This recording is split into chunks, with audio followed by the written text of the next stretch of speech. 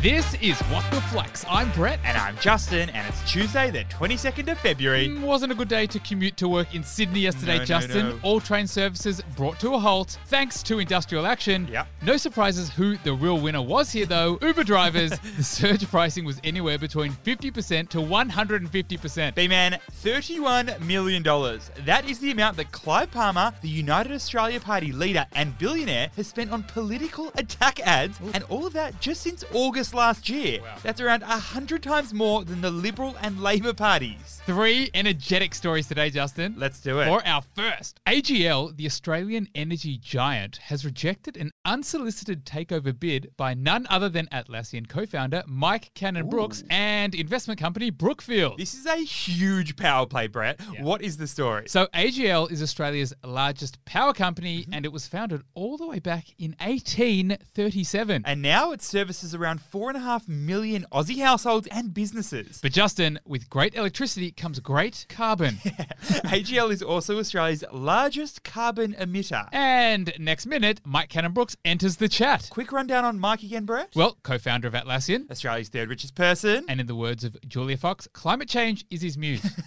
In fact, Brett, he's already pledged around $500 million of his own money to non-profits helping to reduce climate change. But now it's time to business. So now he's partnered with a Canadian asset manager called Brookfield, and together they've made an $8 billion proposal to buy AGL. Now, the plan was to bring forward AGL's target for net zero emissions by 12 years. And the offer was a 4.6% premium to AGL's current share price. But AGL has said, it's a no from me, dogs.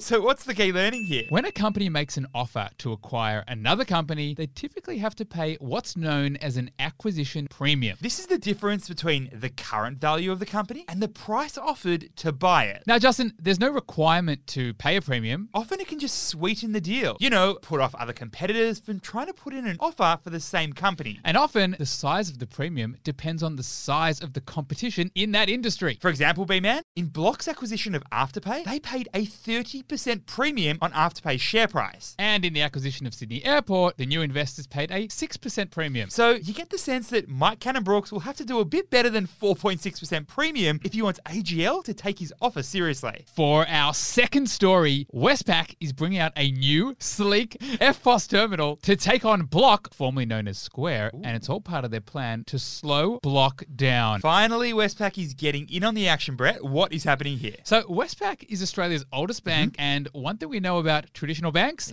they're pretty slow to action new innovative changes. But as new players like Square, like Klarna, like Zip, they've come into the mix, Westpac have been given a run for their money. Now, Blocks/Square, in particular, has been causing some trouble. Isn't that right, Juzzy boy? Yes, that is right. Square's EFTPOS terminals, which are like little white blocks, they're pretty popular these days. I think almost everyone is completely out with those big, bulky EFTPOS terminals. So now, Brett, Westpac is getting on the front foot with a new EFTPOS Now terminal to small and medium businesses. And Westpac has undercut Block and CommBank's prices, all part of the plan to become the #1 bank for merchants. So what's the key learning here? Banks use payment terminals as the Trojan horse into businesses. Wowee, that is a bold statement, Brett, so talk me through it. Selling a new business banking account to a retailer or a merchant, it's a pretty hard thing to sell. So banks are using payment terminals as their way in. Once they've sold the terminal, it can often help the bank develop deeper relationships with that merchant or retailer, which could help them offer a bank account. which could also help them offer a loan. Now, Justin, retail customers like you and me, we're important to banks, but businesses are a whole nother level of valuable. So more and more, we're starting to see merchants becoming profit and data puppies for banks and lenders. For our third and final story, Hermes, the luxury handbag maker, has really hurt its own profits after its own production caps have been limiting its own growth. Hermes just got a taste of its own medicine here, Brett, so tell me more. So Hermes is the luxury goods company founded around 185 years ago. It's famous for its Birkin bag, i.e. the bag that Kanye buys for all of his exes.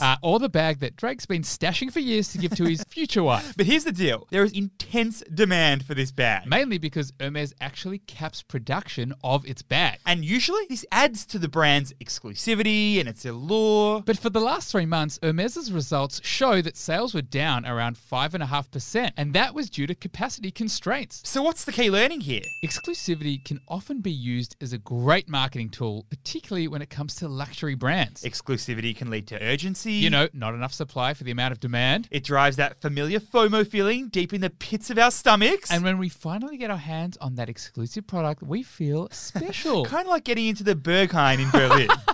But the downside, well, that'd be capacity. It takes Hermes 15 hours to produce a single bag, and they only recruit 400 artisans a year to actually make the bags. But by doing this, they're limiting how much stock they can sell to meet that demand. So Hermes is facing ongoing tension of an exclusive brand. That tension between exclusivity and that old thing named revenue. Brett, we always like to welcome the new listeners of the What the Flux podcast to the Flux family. So if you want to stay up to date with the latest business news, hit follow on Spotify or Apple Podcasts. Thanks for listening, and we'll see you tomorrow.